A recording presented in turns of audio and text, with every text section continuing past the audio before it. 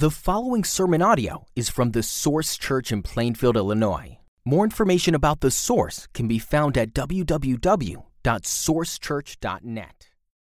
All right, so good morning. We're going to be reading from 1 Corinthians 16, verses 1 through 11.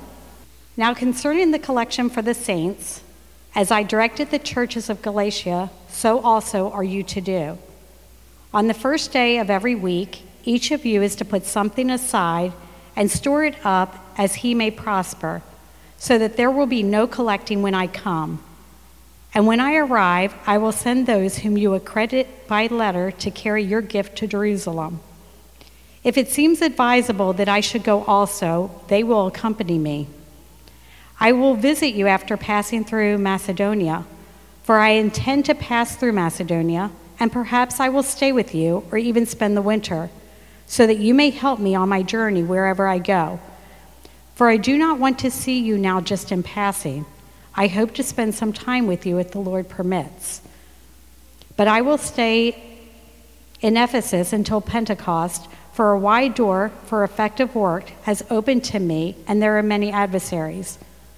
When Timothy comes, see that you put him at ease among you, for he is doing the work of the Lord as I am. So let no one despise him. Help him on his way in peace, that he may return to me, for I am expecting him with the brothers. We thank you, and this is the word of our Lord. Have you ever noticed that too much containment is a bad thing? Too much containment. So, for example, children who are too much contained, who are overly sheltered, maybe who suffer from helicopter parenting. Studies show that they have a harder time maturing in later years because, they just don't know how to make decisions for themselves. Or you could think about the realm of horticulture, how a plant, if it's only in a small pot, it never really grows past a certain size. And in fact, the crowded roots can even choke it out over time. Or you could take the principle to politics and think about how nations that focus only internally, only on themselves, domestic policy only, that sort of nation would quickly suffer from unexpected warfare, sadly avoidable economic decline. Well, what about containment of churches that are only focused on themselves? Can insular churches that are overly cocooned, that are myopically focused just on themselves, can they run into trouble?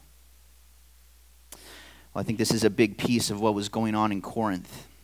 A preoccupation with their own sense of importance had led to infighting and moral laxity and fuzzy beliefs. And Paul's been spending the last 15 chapters confronting those problems, and now he's closing down this letter, and as he does so, he's intentionally turning their focus outward to the needs of the church at large. And this is a great model for us as well, because so many of our relatively small and self-centered problems could dissipate if we were to reflect on and participate in the broader church. In these verses, we'll see concern for other churches expressed through financial support, hospitality, the sharing of ministry progress, and also the mobilization of missionaries. It's kind of a peculiar passage to preach. It can feel like we're just kind of intruding into the in-house business of some local church here. And I think that as we work to apply these verses, it might feel much the same, that we need to get into some in-house business of our local church. So it's a strange passage from that sense, but we need passages like this to help us to assess our own church culture from time to time. So if you're one of those people who's kind of tempted to just sort of skim over those names and those details at the end of an epistle, I want to challenge you this week and next week to see the benefits of slowing down, to realize that it's all the inspired Word of God, and even what feels like random details that can give us a glimpse into Christian ministry and its priorities. So Paul starts by speaking about plans for a big collection in verse 1. He says, "Now concerning the collection for the saints, as I directed the churches of Galatia, so you also are to do. On the first day of every week, each of you is to put something aside and store it up, as he may prosper, so that there will be no collecting when I come. And when I arrive, I will send those whom you accredit by letter to carry your gift to Jerusalem." So this offering for the saints, it was a big deal. And we read about it also in the books of Romans and 2 Corinthians. Basically, Paul's collecting relief funds for the Christians in Jerusalem who were suffering the financial fallout of famine and also just probably general corruption and oppression. So the good news of Christ had started in Jerusalem. We remember that even in chapter 15, we saw that all the testimonies about Christ's resurrection, those were from Jerusalem. And the gospel had come to Corinth and the whole Roman world from Jerusalem. So Paul wants the prosperous Gentile churches to feel a certain sense of responsibility toward those who first brought the gospel toward them.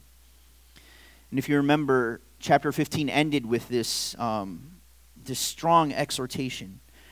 Therefore, my beloved brothers, be steadfast, immovable, always abounding in the work of the Lord, knowing that in the Lord your labor is not in vain. And so this collection is just such an opportunity to abound in the work of the Lord that is not in vain.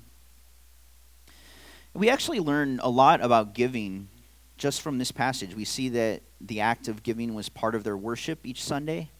This seems to be a special offering that they were to save up for. Presumably it was in addition to a normal rhythm of giving toward the actual needs of the church at Corinth. And we see that all were expected to participate. It says, each of you put something aside. But we also see that there's no precise direction about an expected amount, right? That could fluctuate. It says, as each one may prosper. So if you were, for example, one of the many slaves in Corinth, you would just have a menial income. But you were free to spend it as you chose.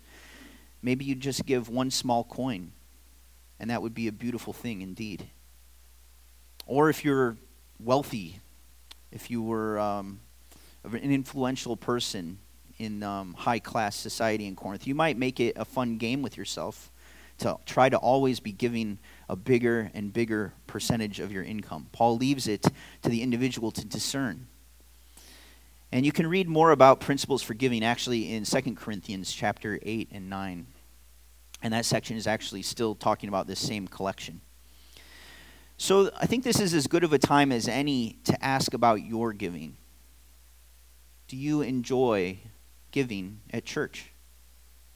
And I don't know personally how much you give or even whether you give, and I'm going to keep it that way. I don't want to know.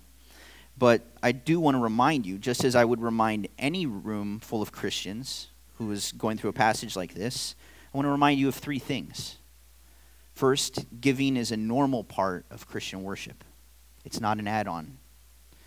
And this isn't primarily because the church needs the money. It's because the act of giving is designed to remind you that everything you have is from God. Second, I want to remind you that God loves a cheerful giver. If you're going to experience giving as a burden, then don't. Just don't. God doesn't want your begrudged gift any more than like your spouse would want fake or insincere words of affection. So just keep it if that's where your heart's at right now. And third, the measurement of success in the work of giving, it's not easily quantifiable. Okay? If you're one of those people who loves specific benchmarks, am I doing enough? Am I doing enough? You're not going to find that here. You're not going to find that anywhere. Now, some people like to latch on to the concept of a tithe, and there's precedent for that in the Old Testament. But I want you to know that that's not a measure of your success in giving. Remember Mark 12, the story of the account of the widow's offering there? Jesus was watching the people coming into the temple, putting money into the box, and he saw a lot of wealthy people putting in great sums of money. And then he sees a widow come and put in 2 small copper coins, and he tells his disciples she gave more than all the rest because she gave all she had to live on. The mark of success is not a successful tithe. It's not meeting a certain benchmark. The mark of success is a surrendered life. How are we doing in that department? A surrendered life, including our finances. Believe me, my aim in asking this is just your joy. So the Apostle Paul, he's being very intentional in expecting this special gift from the church at Corinth. And it's funny, if you remember back to chapter 9, we learned that Paul had been refusing for himself the financial support of the Corinthians. He knew that if he was to take money from them for his time in Corinth, then it would just kind of appeal to their pride, because they'd be able to say, well, we sponsor this illustrious teacher. So he denies them that privilege, and he goes to the marketplace, and he earns a living sewing tents. It must have driven them crazy. But now, you eager Corinthian donors, who wants to set aside money for poor Jews in a backwater district of the empire? Any takers? Too bad. Paul insists that you give to this one. And why does he insist? Is it just a logistical thing? Jerusalem needs money. It has to come from somewhere. No, we should know Paul better by now. His purposes are always pastoral, always caring for the heart of the people. He wants to build unity across all the churches by showing that one church cares for another. He also wants the good news of Christ to really hit home in every aspect of their lives, even over their finances. In 2 Corinthians, he explains, "For you know the grace of our Lord Jesus Christ, that though he was rich, yet for your sake he became poor, so that you, by his poverty, might become rich." And it's out of those now rich souls that we give. It's not out of any pressure or obligation, but it's because every aspect of our life is becoming more gospel-shaped, including our finances. And the willingness to divest of resources for the welfare of others, that's just one evidence of growing Christ-likeness. We likely can't give every time to every cause, at least not to the same extent, but if we generally lack generosity, if we part with our money begrudgingly, it could be a sign that we haven't truly been made rich in Christ, and we haven't truly appreciated his divesting of himself at the cross. Because if we truly grasp the infinitely generous provision of Christ, then it'll transform us into people who generously and eagerly provide for others. Galatians 6:10 says, "So then, as we have opportunity, let us do good to everyone, especially to those who are of the household of faith." Especially to those who are of the household of faith. I'm so thankful that this is a church where the needs of those of the household of faith are noticed and acted upon. We take care of each other when hard times come. And as a result, the world can look in and see the love that God has created among us. So I want to commend you, church, and I want to encourage you to do this all the more, to share the burdens of those among us who are in need. The church leadership can notice the needs some of the time, but not all the time. Sometimes it's just a close friend or two who notices the need. And often the best solution isn't even some formal church action. So our thinking in these matters, it shouldn't be top down, like, well, if nothing's started by the lead pastor, then I guess nothing needs to happen. No, we should all be looking for these needs and responding to them. Sometimes the best solution is just believers informally, maybe individually, maybe in a life group setting, maybe even anonymously, coming up with a solution and taking care of it. Take, for example, the current need with Craig and Pam to host them post-surgery down near Mayo. Now, it's not going through the church accounts, but any who are able are encouraged to participate in that good work. So talk to Ryan, visit the page, the GoFundMe page, if you're able to help out in that way. It's generosity like this that really proves that we have been knit together as family and that we really do trust God for everything. But this collection, in these verses, 1 through 4, it's actually for the benefit of a church that they've never seen, for Christians that they've never met. And it's being asked of them at a time when they don't even really have their act together, as we've been seeing throughout the whole book. There are factions and scandals and debates, and surely some of them are probably thinking, like, really, Paul? Can't we just get our own ducks in a row before we start looking to support Christians around the world? Now, at that time, it would have taken people probably months to travel from Corinth to Jerusalem, and by comparison, in our day, I don't think it's outlandish to think about active concern for Christians in Ukraine or Sudan or Cambodia. And if we wait until things are all orderly here before we look outward, well, we're just never going to look outward, are we?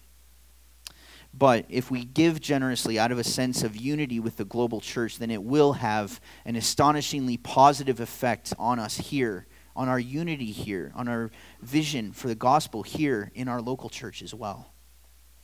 Do we think about the plight of Christians around the world? Do we? Do we even care? We as pastors have a desire to cultivate strategic partnerships with churches in other cultures and other social conditions. Now, no church can do it all, nor should they try to. And we can go slow, and we can pray for this and work on building the right network. Paul's Jerusalem Relief Project, it certainly wasn't just a spur-of-the-moment impromptu thing. It had a lot of planning, a lot of coordination. We can start praying that God would give us as a church a cross-cultural mindset, whether that means helping to plant a Spanish-speaking church in Joliet or partnering with a young house church somewhere like Turkey or Vietnam. If you want to start even just becoming aware of what needs are out there, I'd encourage you to visit the Acts 29 website and look specifically at two sections. One is called Emerging Regions, and the other is called Church in Hard Places. Emerging Regions, Church in Hard Places. Take a look at that. Well, next we see in verses 3 through 4 a helpful note about how the money is to be handled. He says, "And when I arrive, I will send those whom you accredit by letter to carry your gift to Jerusalem. If it seems advisable that I should go also, they will accompany me." And Paul wisely here states that people whom the Corinthians themselves choose will carry the money. I'm sure Paul knew a fair number of people at Corinth. I'm sure he could have picked honest people to do the work. He could have just said, you and you're going to take it. But the thing is, if those weren't the individuals who were most widely trusted by the church, they could have been suspected needlessly, and then this God-honoring offering could degenerate into a cause of division. So it was important for the Corinthians to feel a sense of ownership, a sense of understanding over what's happening with the money. And the same is true here at the Source Church. If you're a member here, you have the right to understand how our money is being spent and to understand the process by which it's being handled. And if the Lord causes us to grow, then we'll need more finance-minded people to come alongside John Kratchmer to help build out those functionalities for our church. We take this seriously to the best of our ability. Not only do we need to do things the right way, but we also need to do things in a manner that gives the correct perceptions so that no unnecessary obstacles to the gospel will emerge. We don't want any distractions from the message of Christ. And let's be honest, keeping our finances in order, that's like a big way that we can serve the whole church, right? Because whenever there's scandal or even a lawful but seemingly shady movement of church money, it sends a message to the world around us that, well, those Christians they're just like everyone else. Maybe they're worse. They'll assume that this is just a big Ponzi scheme. You know, they'll assume that we're just like what they see on TV, the charlatans who call themselves evangelists. So the burden is on us to serve the church everywhere by staying above reproach in this area. Well, next, in verses 5 through 8, we hear about the Apostle Paul's ministry and his travel itinerary. He says, "I will visit you after passing through Macedonia, for I intend to pass through Macedonia, and perhaps I will stay with you or even spend the winter, so that you may help me on my journey wherever I go. For I do not want to see you now just in passing. I hope to spend some time with you if the Lord permits. But I'll stay in Ephesus until Pentecost, for a wide door for effective work is open to me, and there are many adversaries." The Apostle Paul has said some harsh things in this letter, if you remember. He's had to correct the Corinthians in a number of ways. So it must have been a comfort for them here that he tells them, yeah, I am planning to visit you. He wants to visit this church that he started and that he loves. And all the ways that they needed correction, all the factors that as we read this letter, it might make the church at Corinth feel to us like a dirty church. None of that made their founding father ashamed of them. He's still eager to see them again. And as mentioned in the introduction to this letter, he knows that they are sanctified in Christ Jesus and called to be saints. He has confidence that the gospel will win the day in their lives. But you do get the sense that for some in Corinth, perhaps they had hoped to see Paul sooner, or that they need guarantees that his visit with them will be a long one. He has to explain himself because it seems like there's been an alteration to a previously discussed schedule. So he's going to swing up to places like Thessalonica and Philippi before he sees them again. I won't make too much of it, but I do think we see here modeled an expectation that churches need to be willing to share and to let go of their beloved leaders. And if and when those leaders go on to another station, there shouldn't be a sense of bitterness or of neediness in their absence. Ultimately, it's not any pastor that we need. It's our chief shepherd, Jesus Christ. And if, for example, if all three of us pastors just up and left for another task, God's got us, and he's going to provide someone else. That's all hypothetical, by the way. I just bought a house. I'm not going anywhere. So don't worry.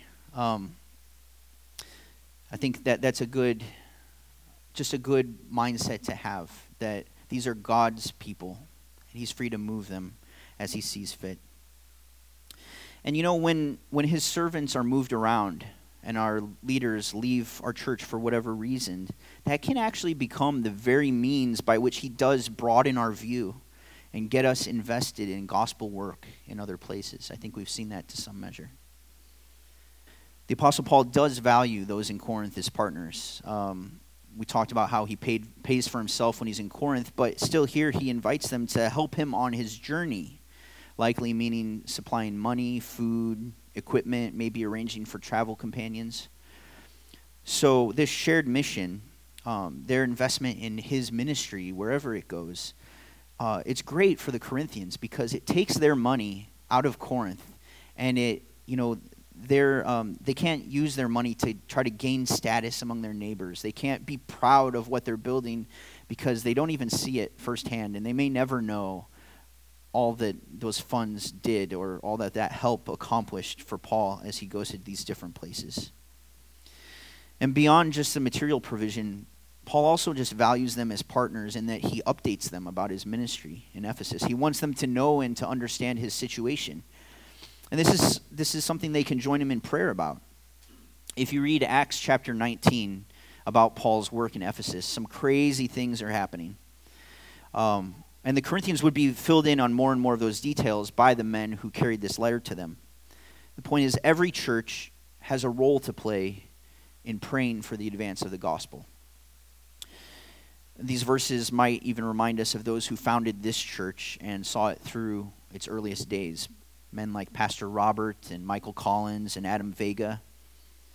By the way, Robert told me this week that Michael Collins is going to be moving down to Texas to join him in the work there. And then Adam will be taking over as lead pastor at the church in Mascoutah. Well, wherever they're stationed, we want to always honor that heritage, and we want to seek updates, and we want to pray for the progress of the gospel at Mercy's Door Church and also Redeemer Georgetown. These men are always welcome to visit here. They're always welcome to preach from this pulpit because the Lord has stitched our story together with theirs. And so we want to look outward. We want to cheer them on, knowing that no church stands alone. Next, let's look back at verse 7 where Paul writes, I hope to spend some time with you if the Lord permits. You know, as we look out on future ministry possibilities and on potential partnerships, this is a great way to speak, if the Lord permits. It honors him greatly that we have godly dreams, that we make specific goals, specific plans. But if we hold on to those plans too tightly, then we start to trust in our plans, in our leanings, and not in him as the sovereign one who has the right to surprise his servants. Another side note, we see here in verse 9 that the wide door for effective work is accompanied by many adversaries. And that may seem contradictory. Okay, which is it, Paul? Is it a green light or is it a red light in Ephesus? What's going on? It's both. It's both. It's not contradictory. In fact, throughout the book of Acts, we see that progress for the gospel and hostility against the gospel usually go hand in hand. They're interwoven. When Paul first came to Corinth, we read that many opposed him and reviled him, and they even brought him before the authorities on trumped-up charges. They even physically beat one of his friends in the city. But in the midst of all that, the Lord appeared to Paul in a vision one night and said, "Do not be afraid, but go on speaking and do not be silent, for I am with you. And no one will attack you to harm you, for I have many in this city who are my people." And that's exactly what it's like everywhere where the gospel gains a foothold. There are many appointed to salvation. They're there. They're just waiting to hear the good news, to be found. But there's also opposition that would naturally make us afraid. And this is all the more reason why churches have to take an active interest in the progress of the gospel in other places. And this is why Paul, for example, he wrote to the Ephesians on another occasion to pray also for me, that words may be given to me in opening my mouth boldly to proclaim the mystery of the gospel for which I am in chains, that I may declare it boldly as I ought to speak. See, even the Apostle Paul needed prayer to keep going in his ministry. And so, if you're able to make it to the Sunday night prayer meetings, one segment of that time will always be devoted to the progress of the gospel somewhere beyond our own influence. Both that a wide door for effective work would be opened, and that our brothers and sisters there would be able to stand firm in the midst of fierce opposition. It's just a fact that wherever there's opportunity, there's hostility. Wherever the good news of Christ is clearly spoken, opponents will arise. So let's pray. And the Corinthians can also help to further Paul's ministry by caring for his co-workers. We see this in verse 10. "When Timothy comes, see that you put him at ease among you, for he's doing the work of the Lord as I am. Let no one despise him. Help him on his way in peace, that he may return to me, for I am expecting him with the brothers." Now, it seems that Timothy's being sent to Corinth as to sort of shepherd them through the content of this letter. And verse 10, it actually is a better translation in the NIV, where it says, "See to it that he has nothing to fear while he's with you." Well, that seems strange. Why would a Christian worker have something to fear when he's among a Christian church? And I think this points back to the divisiveness in Corinth that we saw in chapters 1 through 4, that Paul had grown out of style with some, and some were preferred to think of themselves as being in the camp of Apollos or Cephas.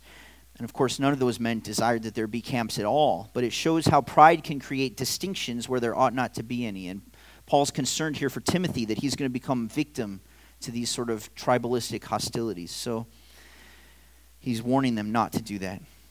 The Corinthians were given to competing for status and judging people based on appearance. So Paul's direct, let no one despise Timothy. Timothy was respected. There's no reason why he should be despised, but insular Christians are easily threatened by outsiders. Now, this whole exchange kind of reminds us that Christian ministry is always done from a position of vulnerability. Those who serve the Lord in a new context, they're faced with challenges and insecurities and dangers, and it's a duty of Christians everywhere to welcome workers who come in Christ's name, to help alleviate those pressures, to honor them and to aid them in their task. And this is true if they're coming to work in our context. It's also true if they're just passing through. Obviously, the worker needs to be credible. This is why Paul commends Timothy to them, and that's why we need to be thoroughly vetting any Christian workers who would be received by us. In fact, the book of 2 John, it goes there. It just urges the church to turn away people who are preaching a false gospel. The burden is on us to understand their message and to reject them if necessary. And then the book of 3 John goes on to exhort the church to receive even strangers who testify to the truth and to send them on their journey in a manner worthy of God. Now, even in my short time here, I've heard of accounts of hospitality like this from the Thompsons, from Evan, from others. Opening your home, opening your schedule for others. Those are some really practical but sometimes intimidating ways to serve. Let's abound in this work of the Lord even more as we remember how God in Christ has welcomed us to his table and welcomed us to dwell in the house of the Lord forever. So in this passage, we've seen the Apostle Paul and Timothy. They're setting up plans for follow-up ministry in Corinth. They've also got new ministries to those in Macedonia. And Paul invites the Corinthians to join him in these efforts, not only through potentially hosting them well, sending them away well, also in joining in a big offering to unite churches by providing for poor Christians in Jerusalem. He also invites them to know and to care about his ministry in Ephesus and the very real hardships there. All of this together has the effect of drawing the Corinthian brothers and sisters up and out of their squabbles and hang-ups, up and out of their rivalry, their posturing, out of their worldly debates. It's a reminder that the gospel of cross and resurrection creates a people who die to selfish interests and take up an others-orientedness. And we can do that too, as we start to remember God's global church and learn about and give to and pray for and serve strategic partners, both here in the U.S. and around the world. Too much containment is not healthy for a church. Let's remember that what God is doing is much bigger than just this congregation. And that knowledge will help put things here in perspective. And it'll bind us together in greater unity. And it'll give us joy because we serve a great God who's writing a beautiful story that's way too big to be contained in any one local gathering. Now, these may not be earth-shattering reminders for you. Or maybe they are, I don't know.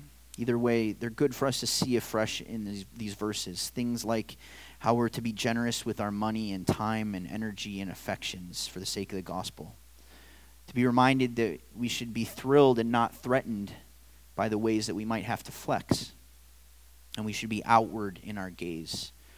Not protecting the comfortable community we're used to at all costs, but looking outward, being open to the change that God would bring.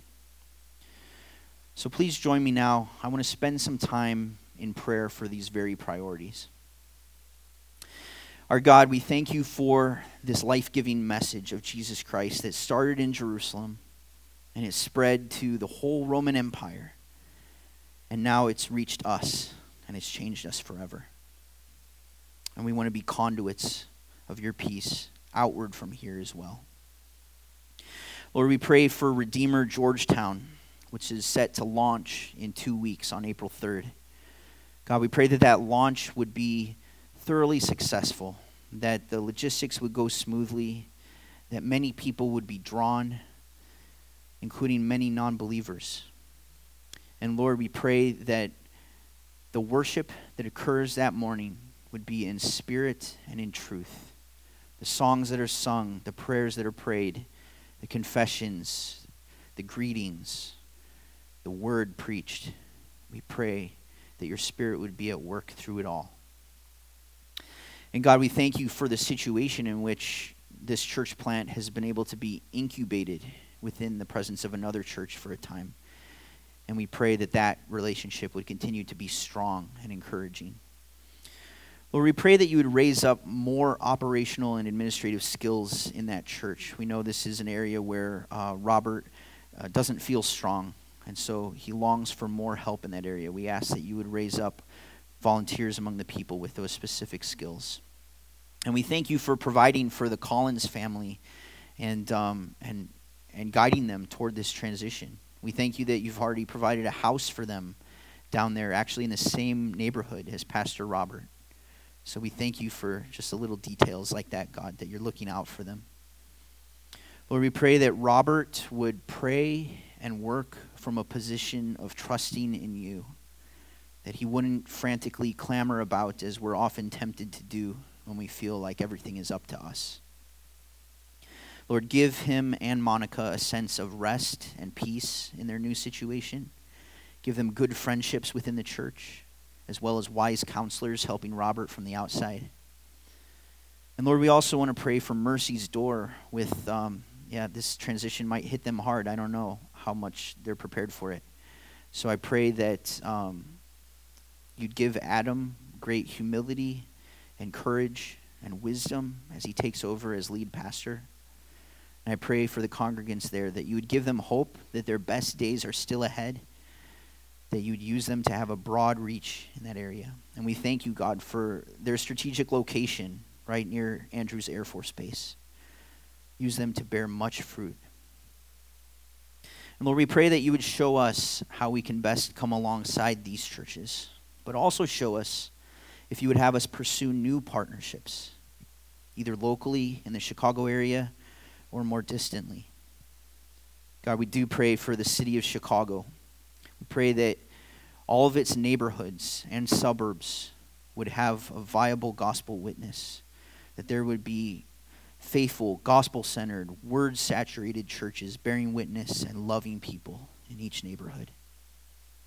Lord, we pray for the rural places in Illinois, places that everyone would just consider Christian, and yet the churches in them are dead.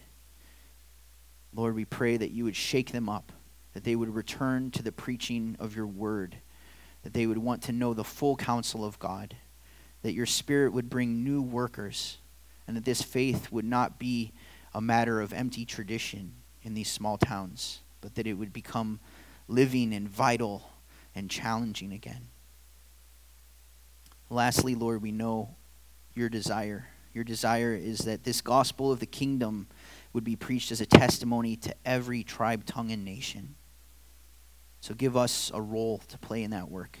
A role that's not just throwing money at a problem or tossing up non-specific prayers, God help the people in this place. But God, lead us to a specific partnership that you've prepared for us. Bind our hearts together with others through love and sacrifice with believers who are quite different from ourselves.